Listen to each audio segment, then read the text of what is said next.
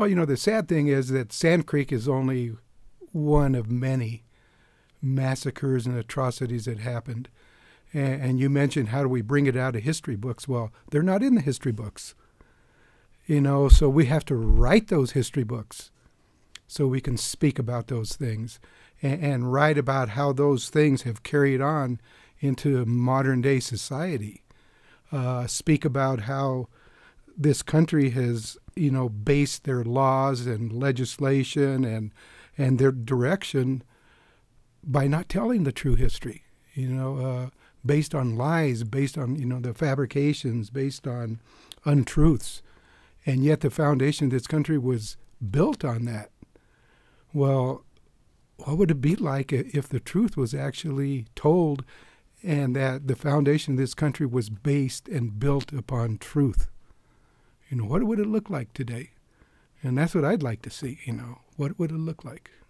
Well, Kirsten Wilson, so much of your work, certainly with Rox Karma Arrow, has been to shine a light on things that, as Ray has said, are excluded from the history books, one of them being the legacy of Sand Creek and what that meant for the founding of Boulder. What are your thoughts on that in terms of the absence of this type of history from the history books, certainly the ones that we're teaching in schools? Well, I think it's extremely dangerous that we're not talking about this history on a regular, and as part of our regular cultural reflections on who we are. And the ramifications of that is, if we were, the Sand Creek Massacre was very much, the studies have just come out on Governor Evans and what he was doing at that time, and it was very much about land and money and wealth that could be brought by being able to move the railroads through this territory. This was Arapaho and Cheyenne land by U.S. treaty, and unless Evans knew, unless he could get rid of the Arapaho and Cheyenne, he would not be able to make the huge amount of wealth he knew could be made in Colorado by building railroads.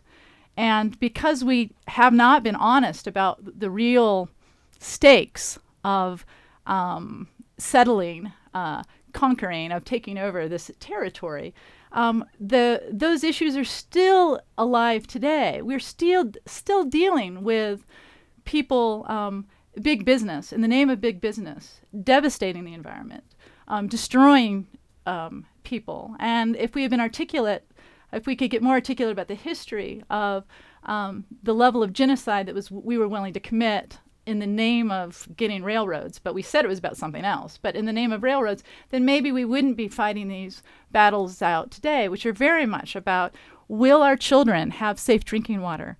Or will we have gas and oil companies telling us what is safe and appropriate?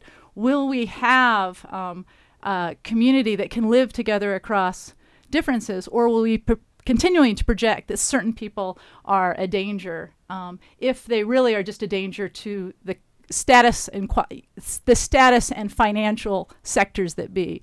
So getting articulate about our history is extremely important for the conversations that so many people in Boulder think are very important today.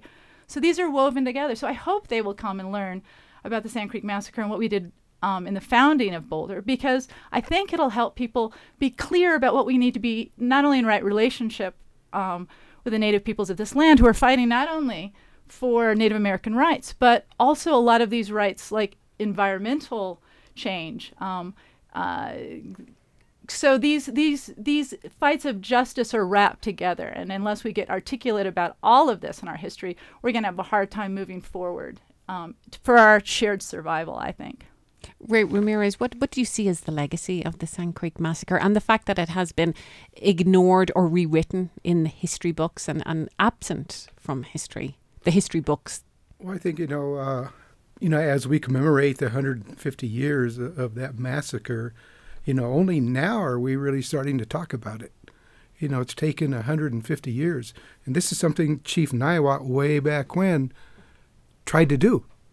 He tried to engage white people into conversations, teach them, what Native people were all about, what the indigenous people of these lands were all about, so we could all live in harmony.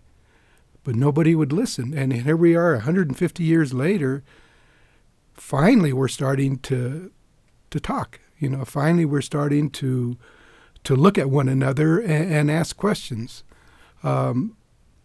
Hopefully, this is just the beginning of of Chief Niwot's, I guess, dream and what he was trying to accomplish. And maybe by the time we celebrate 200 years, maybe we'll be there. Maybe. I hope.